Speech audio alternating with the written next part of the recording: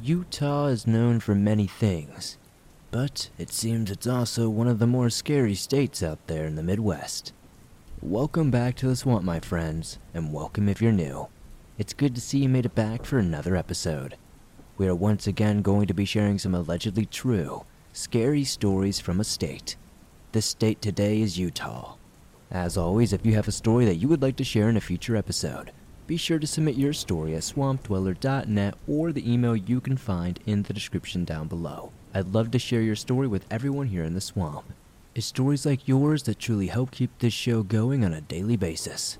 Now, sit back, relax, and get ready for these allegedly true and downright creepy horror stories from the state of Utah.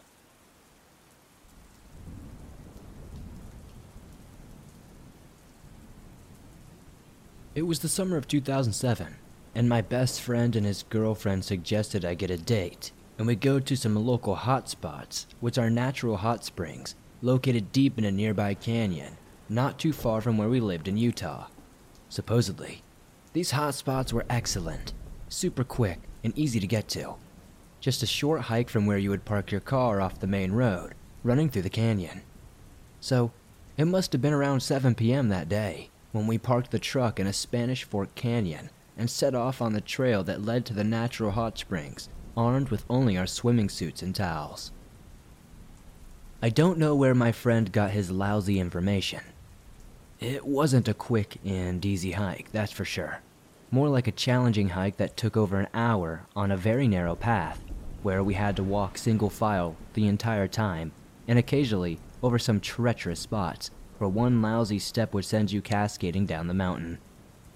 It seemed like it would never end, and we'd never get to those hot springs. But after wearing ourselves out and not being adequately prepared, we finally made it. The sun was setting as we finally reached the clearing where somebody dug up the natural pools. It was later than expected, but we figured it would be fun to soak in hot water underneath the stars. We were so deep in the canyon at this point that the stars in the sky were brighter than any other time I've seen them in my life. No light pollution at all. We had probably been there for about 30 minutes and had the entire area to ourselves, just having a great time telling jokes and making each other laugh. The only light was from the stars, and the only sounds were from us. The quiet was almost eerie. Suddenly, we started to hear twigs snapping in every direction. See, there was only one way in and out of the hot springs though. That super narrow trail that we hiked in on. And that's where we were now hearing the loudest of the noise coming from. Soon, we could make out the outline of a figure in the dark. Someone with a flashlight coming down the trailhead to the collections we were swimming in. I was in a great mood up until this point. Since this person's arrival had surprised us, I yelled out to them once I was confident that they would be able to hear me, to try and break the ice. I didn't want it to be awkward, and partly as a defense mechanism from the nervousness I was feeling suddenly. "Hey, you here to join the party?" Silence. The person keeps walking towards us and doesn't say a word. Immediately, alarm bells are going off in my head. My gut is telling me that something is not right here. I try to ignore how I'm feeling and joke to our group about the person being a weirdo for not answering, but now everyone is on edge. As the person gets closer, we can start to make out more details of this guy. It's a man, above average size, dressed head to toe in black. This guy was wearing a hoodie and long pants in the middle of summer in Utah. Who does that?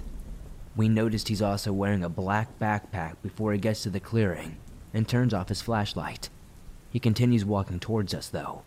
Now, there are a half dozen hot spots scattered around this clearing. There is no one else around except us. He has his pick of any of them to swim in.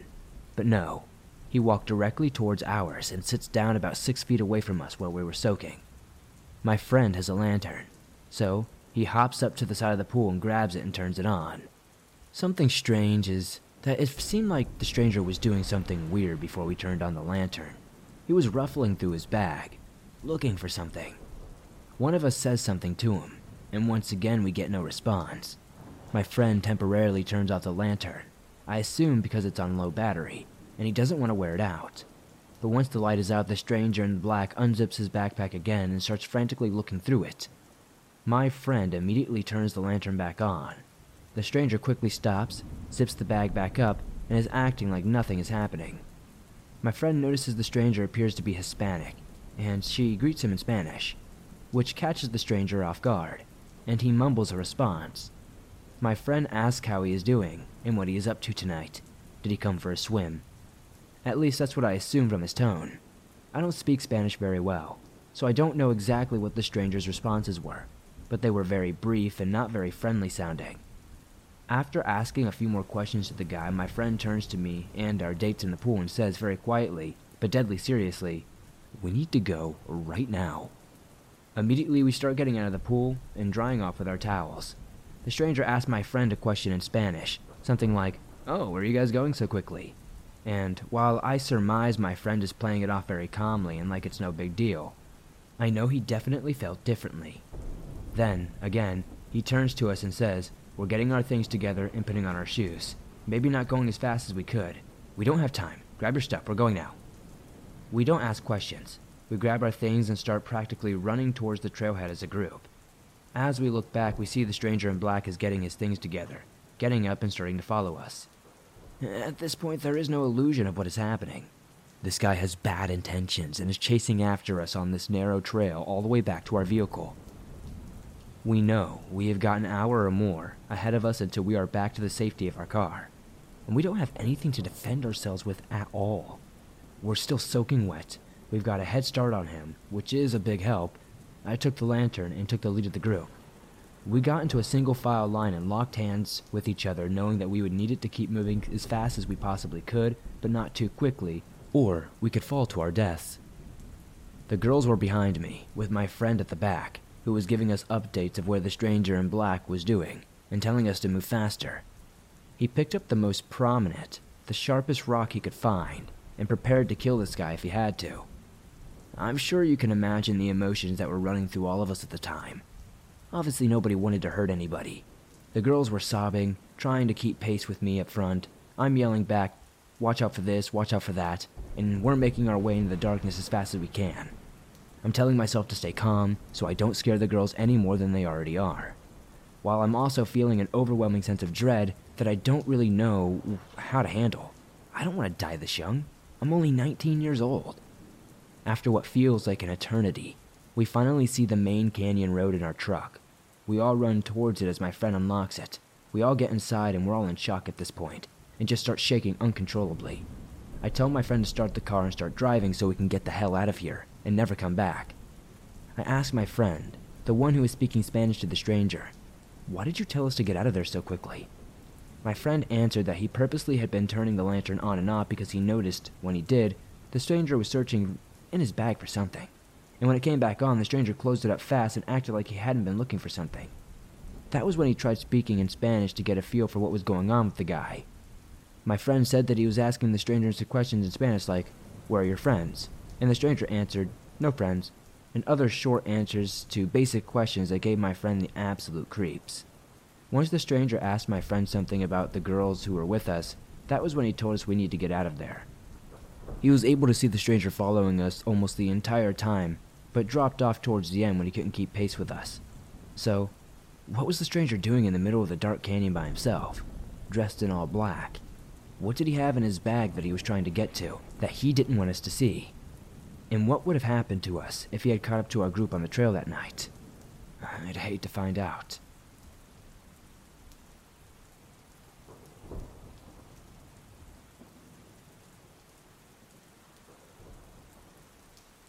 I live in Utah, more northern, not Navajo Nation, but I'm only about 3 hours away from Skinwalker Ranch to reference how close I am to Skinwalker territory.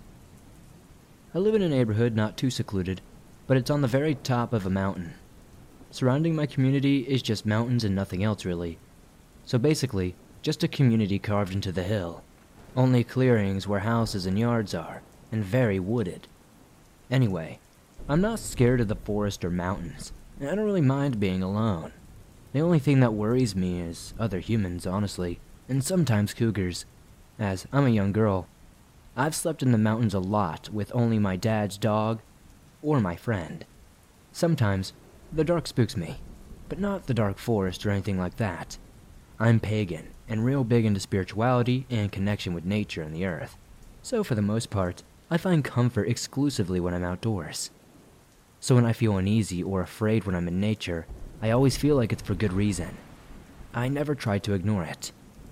I used to get home from work late, usually around 10:30 at night. Once I came upon the mountain, this whole drive home I just felt uneasy, and I was dreading getting out of my car and walking into my house. I fear skinwalkers and entities alike, and I know that attracts them, so I always do my best to try and shake those thoughts as soon as they enter my head, but they always do. That night was no different, but I felt like my fear was for a reason. I didn't want to be outside for a second longer, so I just got out of my car and ran to my back door. I was so nervous. It was that horrible feeling you get when there's something terrible about to happen, as if something was staring at you intently. Nothing happened, luckily. I locked my doors and went to sleep. The night was typical. However, in the morning, I went outside and there was bone fragments all outside of my porch. Not saying it was human, but probably animal of some sort. It looked like it came from a large bone, but again, it just could be pieces of deer or something. I know I live near coyotes and predators, and there's probably a logical explanation for this. But the bone was dry and it looked like it had been mashed up and broken by hand. There's honestly no real way that they could be there. There was no meat, no blood, and this definitely wasn't there the day before. But the bone was dry, not previously removed from something. It was just so strange that it showed up overnight, and it wasn't there the day before, you know? I don't have a dog at this house, just the odd feeling that night before and then the bone. Pretty creepy. I know this might not be the scariest story ever, but I wanted to see if it would fit one of your topics.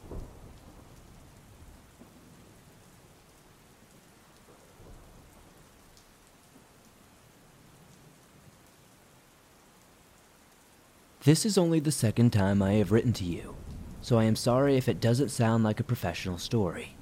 Still, it is entirely true. First, a little background information. At the time, I worked at a fast food place in Utah. To keep the identity of my past coworkers, I will not be any more specific than that. However, I remember that my coworker told me about a story when I first found out that the place was haunted. She told me she had to go to the restroom one day. Now, the doors on the restrooms were the ones that closed loud and closed on their own. She told me that the lights had just turned off, no bang from the door closing, which freaked her out. She later asked my other coworkers if they were trying to prank her. They told her they were all doing their work and didn't have time to do that. Other odd things at the location I worked at happened quite often. Things like hearing footsteps in the lobby long after closing. Signs and TVs turning off and on randomly.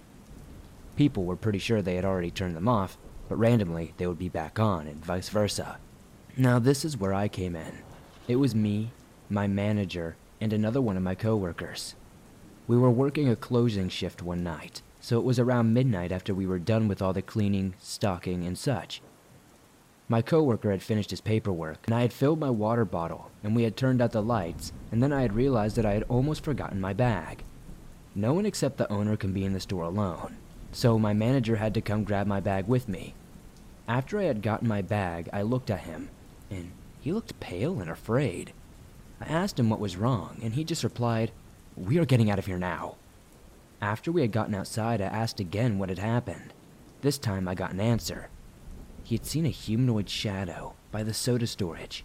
Now keep in mind, all the lights were off, and there was no way a shadow could be cast out there. This story has creeped me out for so long, and I thought that sharing it would help me calm down about it. I know, it's not the most scary story you've ever been sent, but I do hope that you share it, and I really hope somebody listening might have a similar experience to make me feel a little less crazy.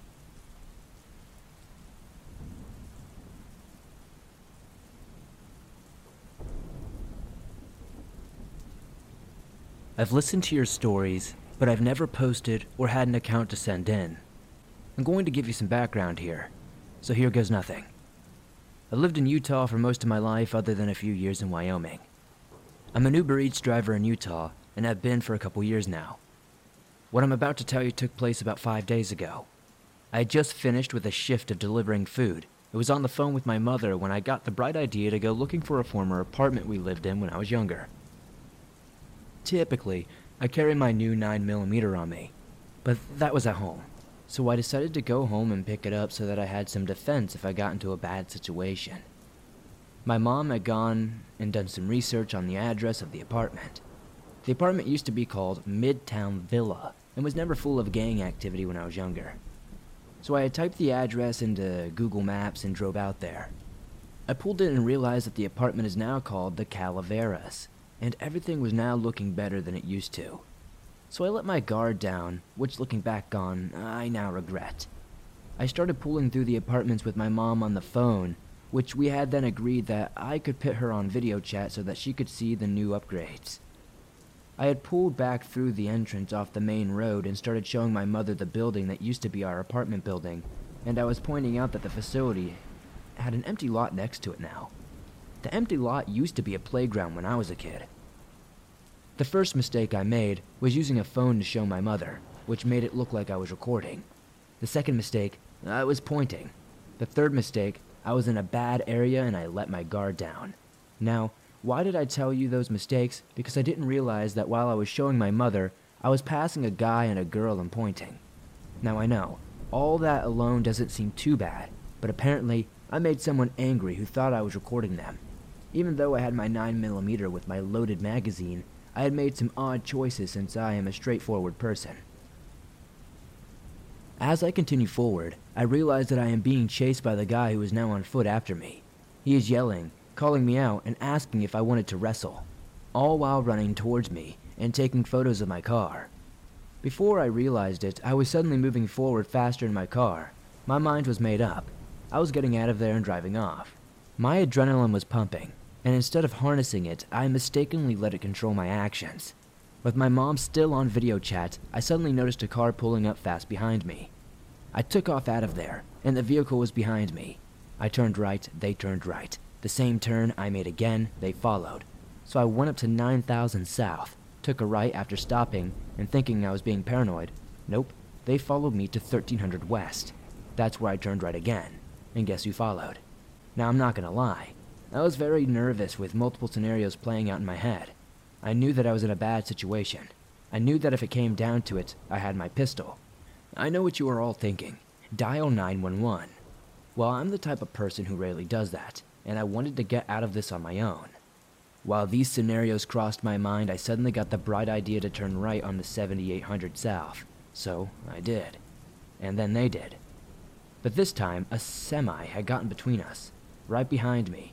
I was happy until the semi had turned left, and then I knew I had to figure out what to do next. My next decision was to turn left, and I approached the next light in the left turn lane to get on the road that leads to 7200 South, where the I-15 on-ramp was. What I didn't think about was that what would happen if they followed me. What will happen next will make you reconsider not asking for help when you need it like me. So I turned left. They followed and sped up on my right in that lane. So I immediately swerved over after turning my signal on and getting in front of them.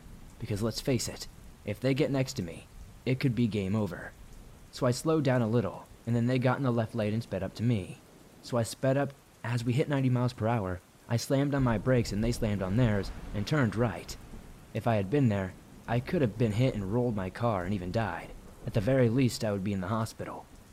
That's when they took off down the road on their right, and I booked it to the interstate, drove to a grocery store near my house, and called the police near the apartment complex to report it. The dispatcher then informed me that I should have called 911 to make the situation easier, and they could have directed me to the nearest police station with officers outside to deal with anything that followed. The officer then called me, and we talked about it. He had gone on to tell me that the area was a very problematic area with gang activity, and he believes that my extreme concern and judgment were very accurate. So, I made the report, just so nobody else could and I didn't have anybody knocking on my door later. So I then headed home, and did not let my guard down until I got home and knew I was safe. I told my fiancée about it the very next day, and she told me never to deliver to that area without some form of protection. So, in closing, don't ever leave yourself without protection. Always ask for help when you need it, because otherwise your life could be at stake, and don't be naive to your situation. I hope this doesn't happen to anyone else, and I hope it can help anybody.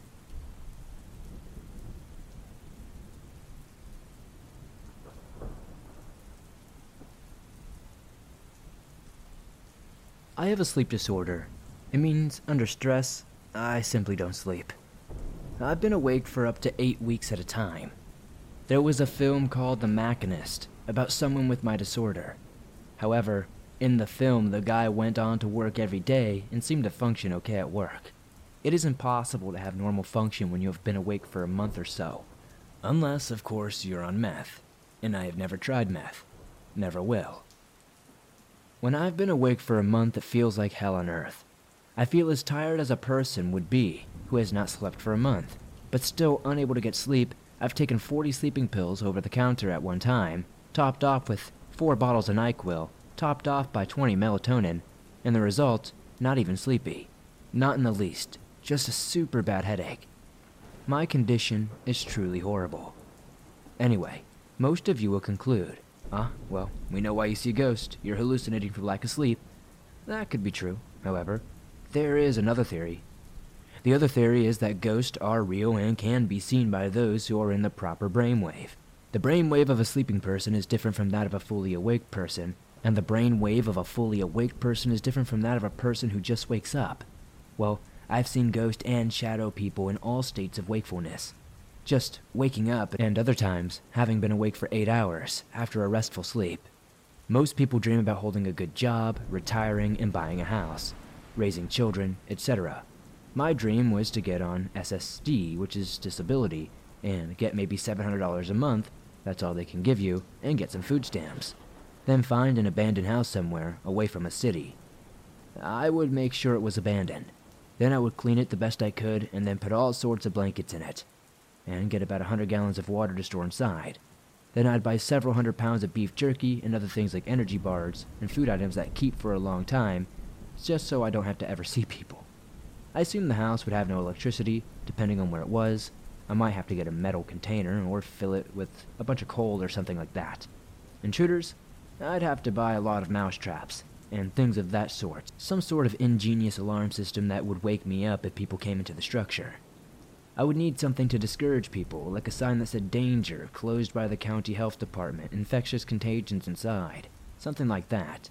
And then once I had all the blankets and mouse traps and the signs up and the other warning systems, and a large metal barrel and the coal, and the 10-gallon water jugs, enough to last for a while, and the 300 pounds of beef jerky and 200 pounds of energy bars, I'd move in and just sleep. Sleep for as long as possible. To me, that sounds like heaven. That is my idea of heaven and earth, to just sleep. Anyway, back in 2004, I was living in Kaysville, Utah, in an old motel. For some reason, about 3 a.m., I just opened my eyes, and I saw what looked to be a shadow woman floating over me through the front door, and she was on her way to the bathroom. Completely black, no features, but I could tell she was a woman, and had a large, beehive-like hairdo. The ones that were like popular in the 1960s, and high cheekbones. She was headed for the bathroom, the only room in the motel room with a mirror. I looked at her, and then she turned her head to look at me. It scared me to death, so I quickly closed my eyes, and I regret that now. Now, I would wave at her to investigate more, but back then I was just so scared. I remember thinking later, I guess there are bobby pins in the spirit world. How else would she have her beehive? I guess there's clothing too. Anyway, another missed opportunity to try to make some interdimensional contact. I've seen ghosts and shadow people many times. These could be merely hallucinations produced by my own mind and sleep disorder. Or, my brain could have some unique chemistry that allows me to see things most people cannot see. I'd love to see the conversation on this topic in the comments down below.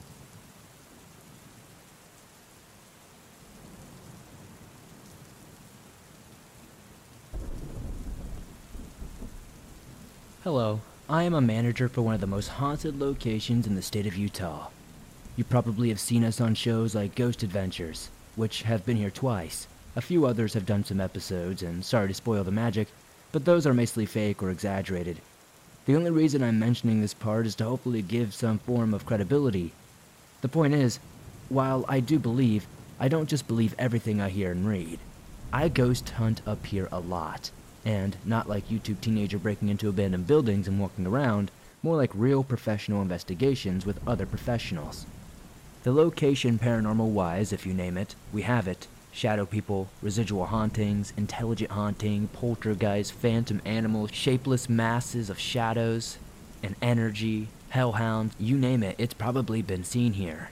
One entity has piqued my interest as of late, though. It's typically seen in the basement. However, as of the last few months, it seems to have started venturing out. Usually, we don't allow ghost hunters into the basement for safety concerns. Here's a description of this entity. It is described as a pale, thin humanoid figure. It crawls on all fours. It appears to be completely hairless and wears no clothes. Now, I know what you're thinking, and yes, this is real and not a reference to the Rake or any other creepypasta stories. However, it is similar in appearance. The few times it was seen in the basement, I sat and watched what we were doing, seemingly curious. However, roughly about a month ago, a very good friend of mine who has very high credibility in my book saw this thing materialize out of the floor on the ground level. It then charged at her and ran up behind the wall before disappearing. Last week, a demonologist came and did an overnight public ghost hunt. At about 2:40 a.m., he came running back to the base camp room and wouldn't go investigate anymore. He was in the same room that it was seen last month. Yesterday, while working in that room, my shoulder started to burn. When I checked later, I noticed a series of scratches on my left shoulder. I just want to know what this thing is, and the people I usually ask this are just as confused as I am. I hope somebody listening can give me some information in the comments down below, and thank you for sharing my story.